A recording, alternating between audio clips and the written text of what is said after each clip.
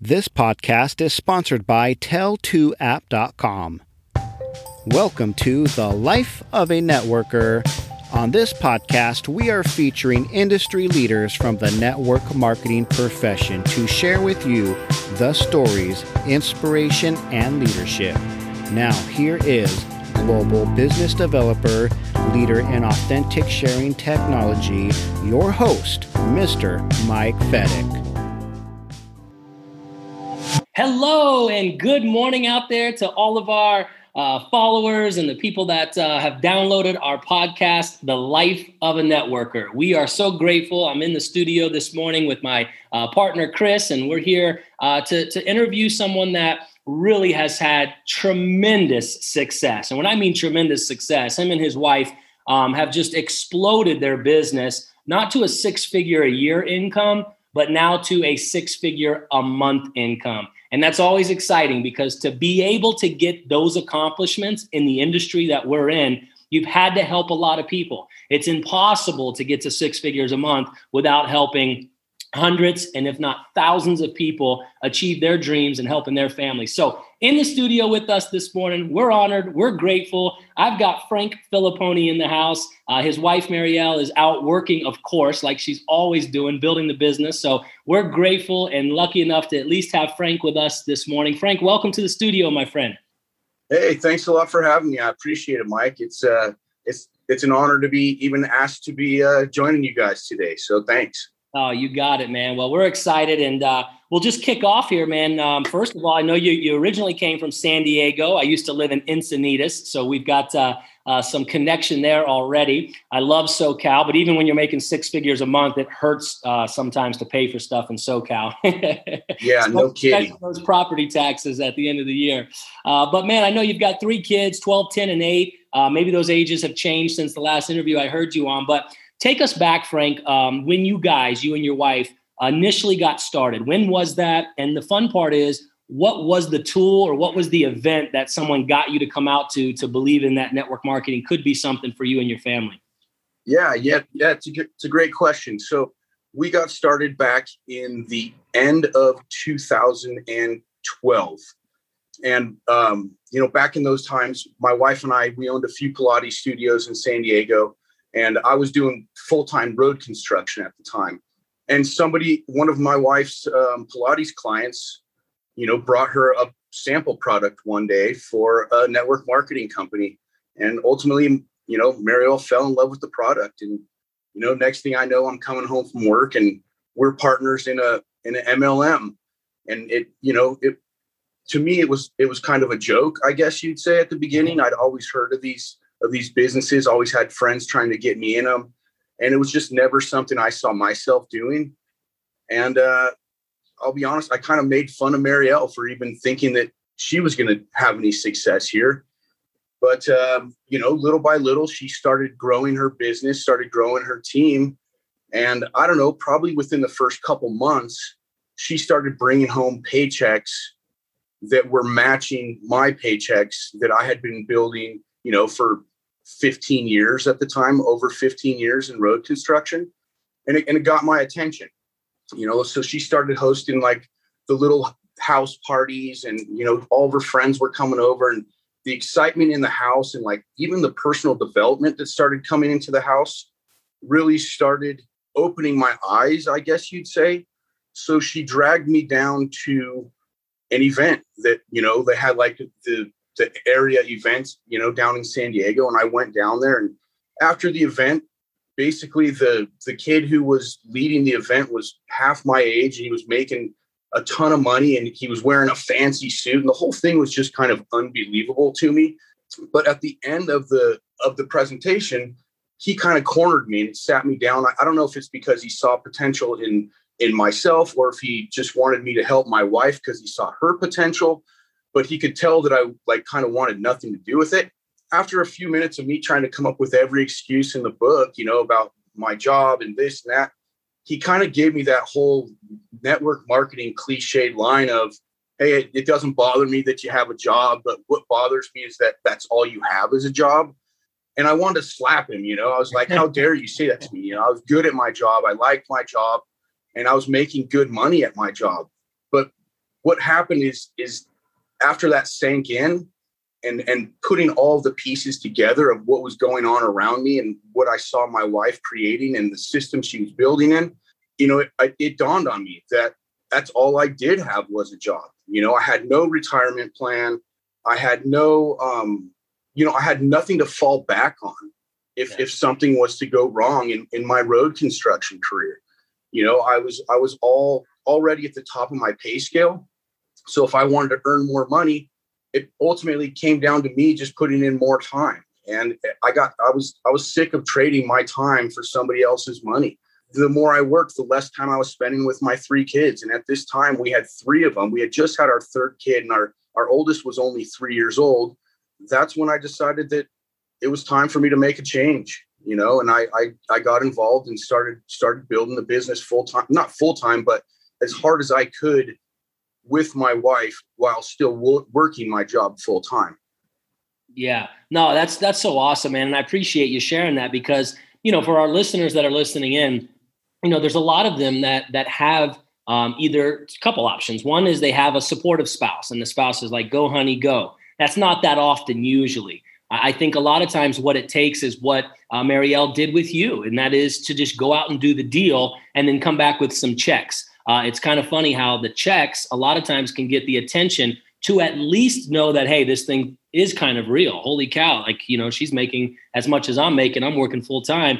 I got to support it in some way. But, the next step in that process was getting you to a big event and kind of seeing the bigger picture of what was possible. And yeah, that question or that thing that leader mentor said to you was something that I know at times people want to punch the person in the face because, right. You're like that. But then it sits on you. And for our listeners, what that means for you is, look, you're working your job out there. That's okay. In fact, keep working your job, especially if you're not even at 6 figures a year in your network marketing business. Keep working that job because that job is stability. It does pay the bills. It does give you that peace of mind not to be so stressful to try and build a business. So, Frank, I appreciate you sharing that. Let's kind of move into then what happened the next step then once you did kind of, say, hey, I can do this with you. And you and Mariel kind of teamed up together and you put in all the time that you could while still working full time. And there she is building the business.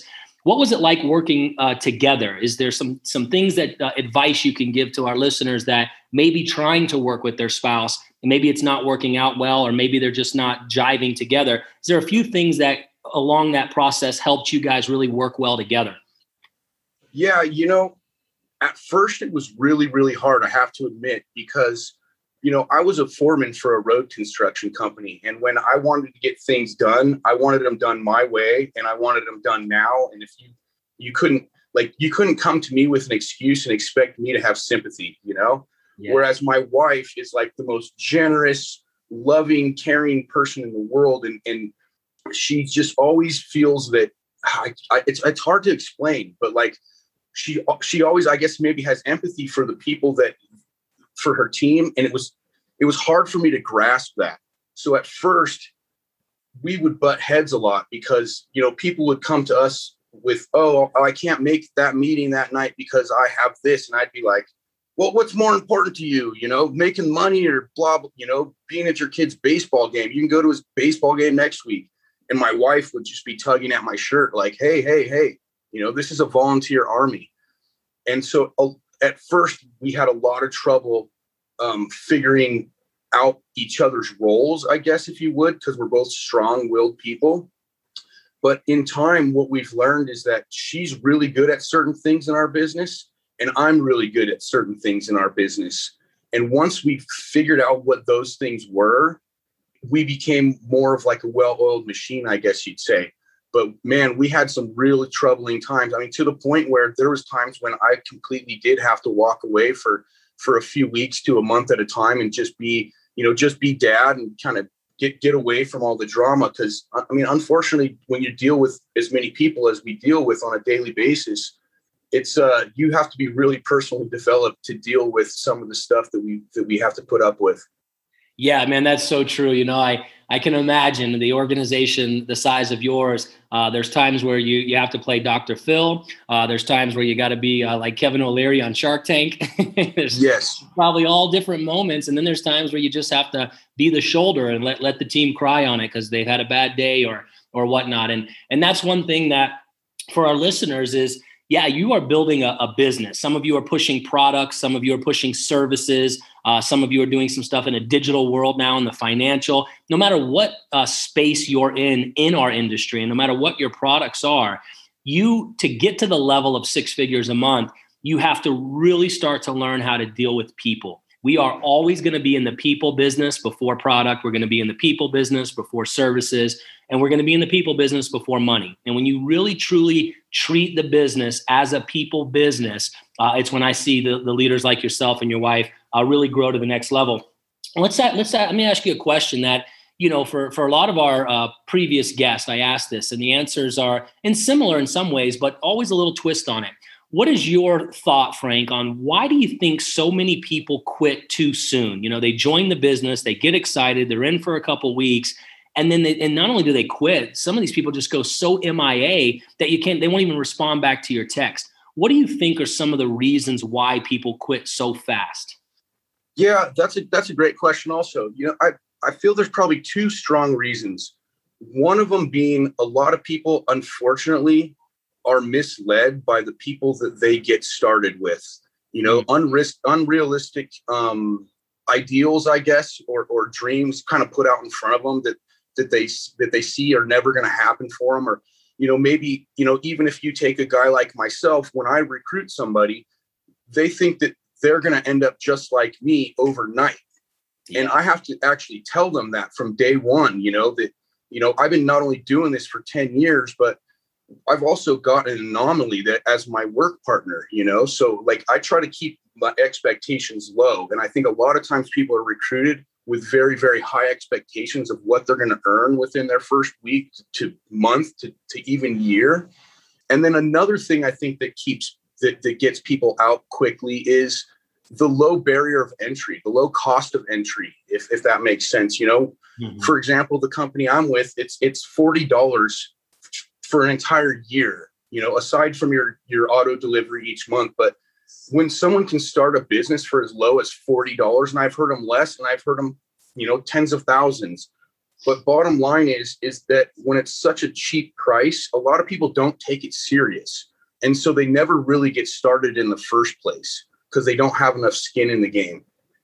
Yeah. You're so right. And I think that's, been so common over the years, the last 10, 20, 30, 40, and now, over 50 years, our industry has been around. It's not a McDonald's franchise or not Subway where you have to spend 6 figures because my mentor always said, and I know you come from that thread as well, Frank, is he always said, look, when you buy a franchise for $500,000, you don't have to tell the person to show up on Saturday. You don't have to tell the person to show up and be the first there and the last to close. They are there because they, number one, got to get their money back, and it will take them 3 to 5 years in a franchise to be able to do that. And so I'm with you on that. It is the price of entry. And then I think too, a lot of times is, depending on who your law of associations are, you go home and start hanging around those negative, broke people, and not broke in a disrespectful way, but and some people not even broke financially, but just broke mentally. That means they're always negative. They're always down. And when you go into that environment after coming out of a meeting, being so excited about something you saw that could potentially help your life,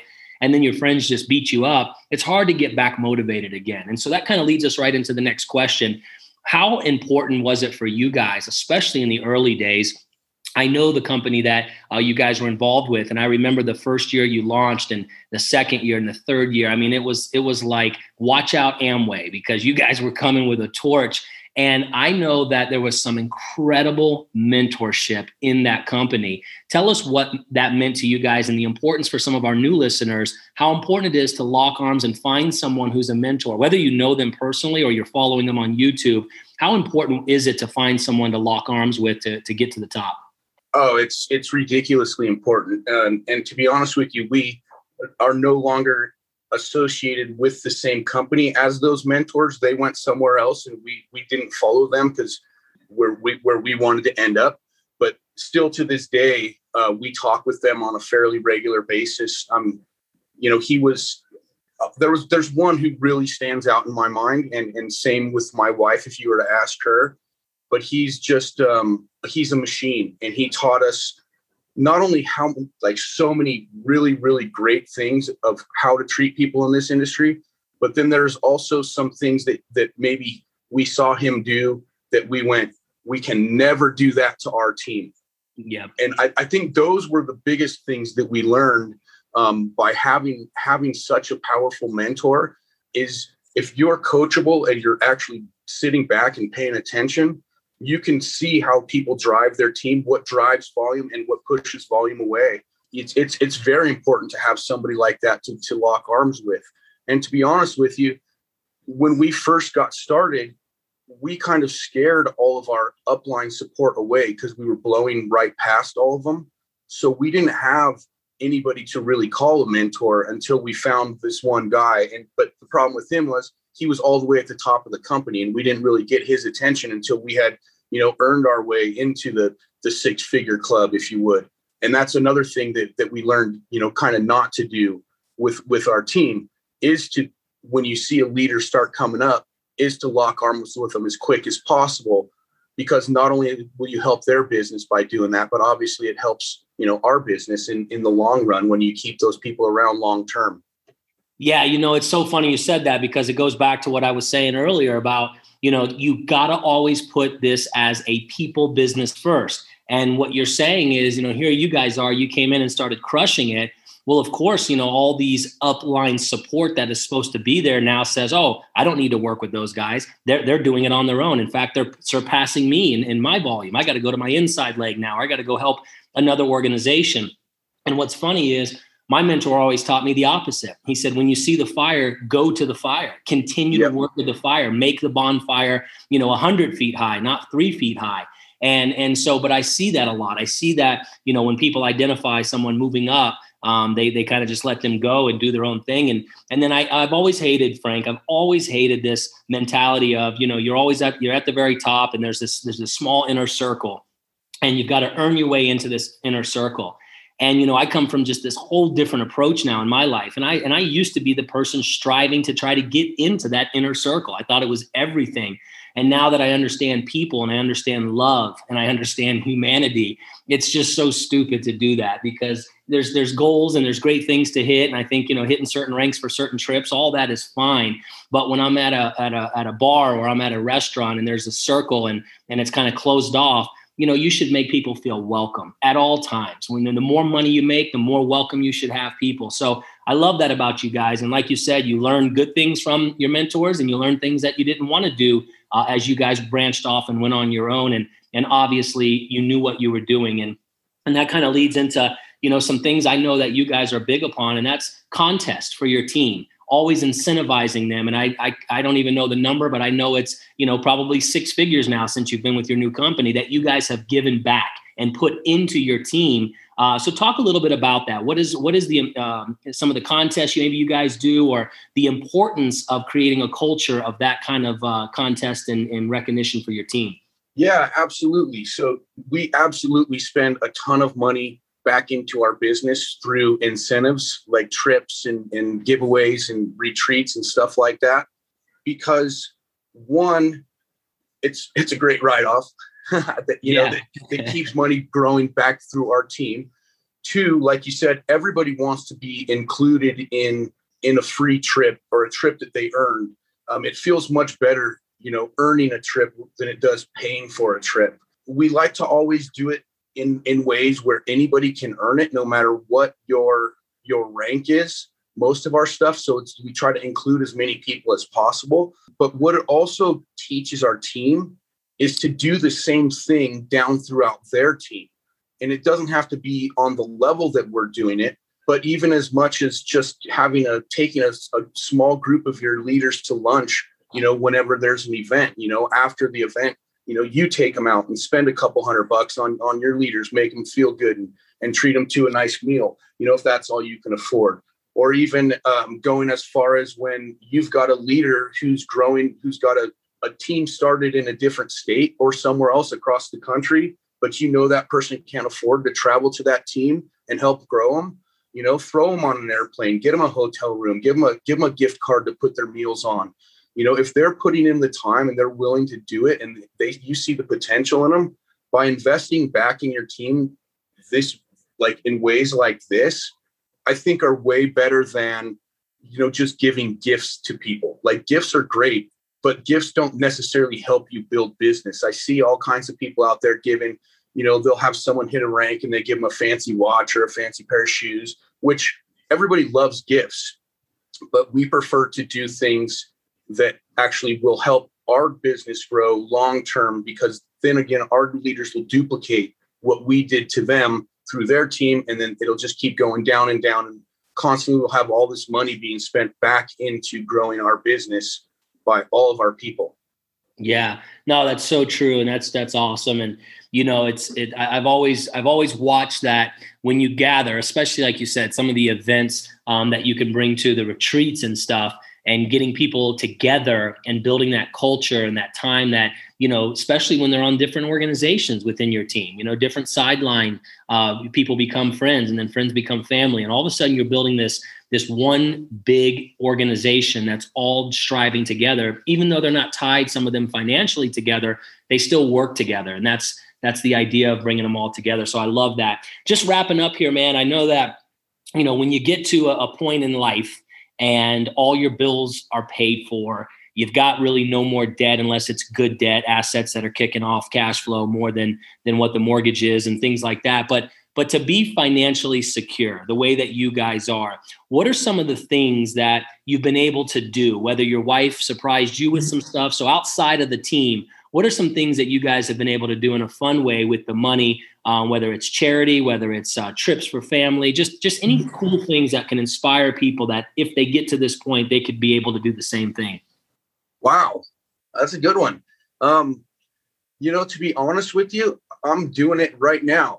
I'm on my way to Boise from Park City, Utah, where I live. I've got a presentation I've got to do there tomorrow night. And I've got a truck full of mountain bikes and my son sitting here in this hotel room with me. And we're getting ready to go do a mountain bike ride. And we're going to go to a water slide park, and we're going to eat pizza and ice cream and candy, and basically just have a men's little retreat weekday, kind of kids out of school. Let's go and show my kids the world. That's the main thing that my wife and I think, are trying to do with our money, is we want to have enough to show our kids the world. We want them to experience the things that we didn't necessarily get to experience because our parents were working all the time.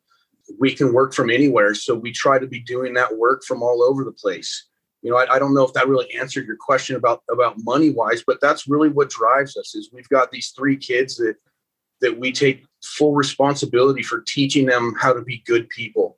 And that's what we're hoping this money does. We're trying to teach them how to properly save, how to properly invest, how not to, be an idiot with money, because ultimately, the main thing we're teaching them is how to build relationships. I mean, these kids have traveled the world with us and have met so many awesome families from all over the place that they still keep in touch with on not social media, but they have phones and they're able to text, and there's messengers for kids and stuff.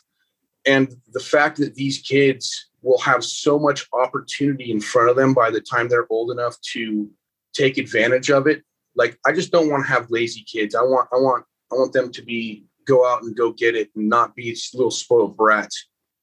No, man, that's so awesome. And yeah, it did answer the question. It's creating moments. It's creating events and things for the family. And that's really what it's about. And I'm so on the same page as you. At one point in my life, being young and, I was single, I wanted the Rolls Royce. I wanted all this fancy stuff and the watches. And now I laugh at that stuff. I'm like, what are you thinking? Like, imagine going on a cruise with your whole family and paying for the suite and getting everybody on board and paying their flights and all that. That means so much more than a Rolex watch, and so much more than than a fancy car. And listen, if you want both, go for it. But for me, I'm the same way. It's creating those moments with the money, and that's what it's truly about. So Frank, I can't thank you enough on behalf of myself and Chris, and of course, the audience here of A Life of a Networker. We appreciate you and looking forward to getting your wife on here one day, and just super proud of you guys. You're doing it the right way. You've got a beautiful reputation throughout the industry, crushing 6 figures a month. And you guys, from what I know, are just getting started.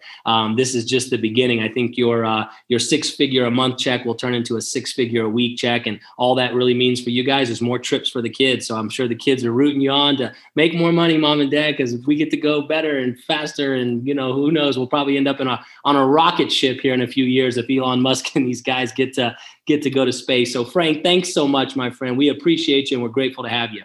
Hey, absolutely. I'm like I said, I'm honored to even be asked to be on here. So you guys keep kicking butt. You guys are doing a great thing, and thank you.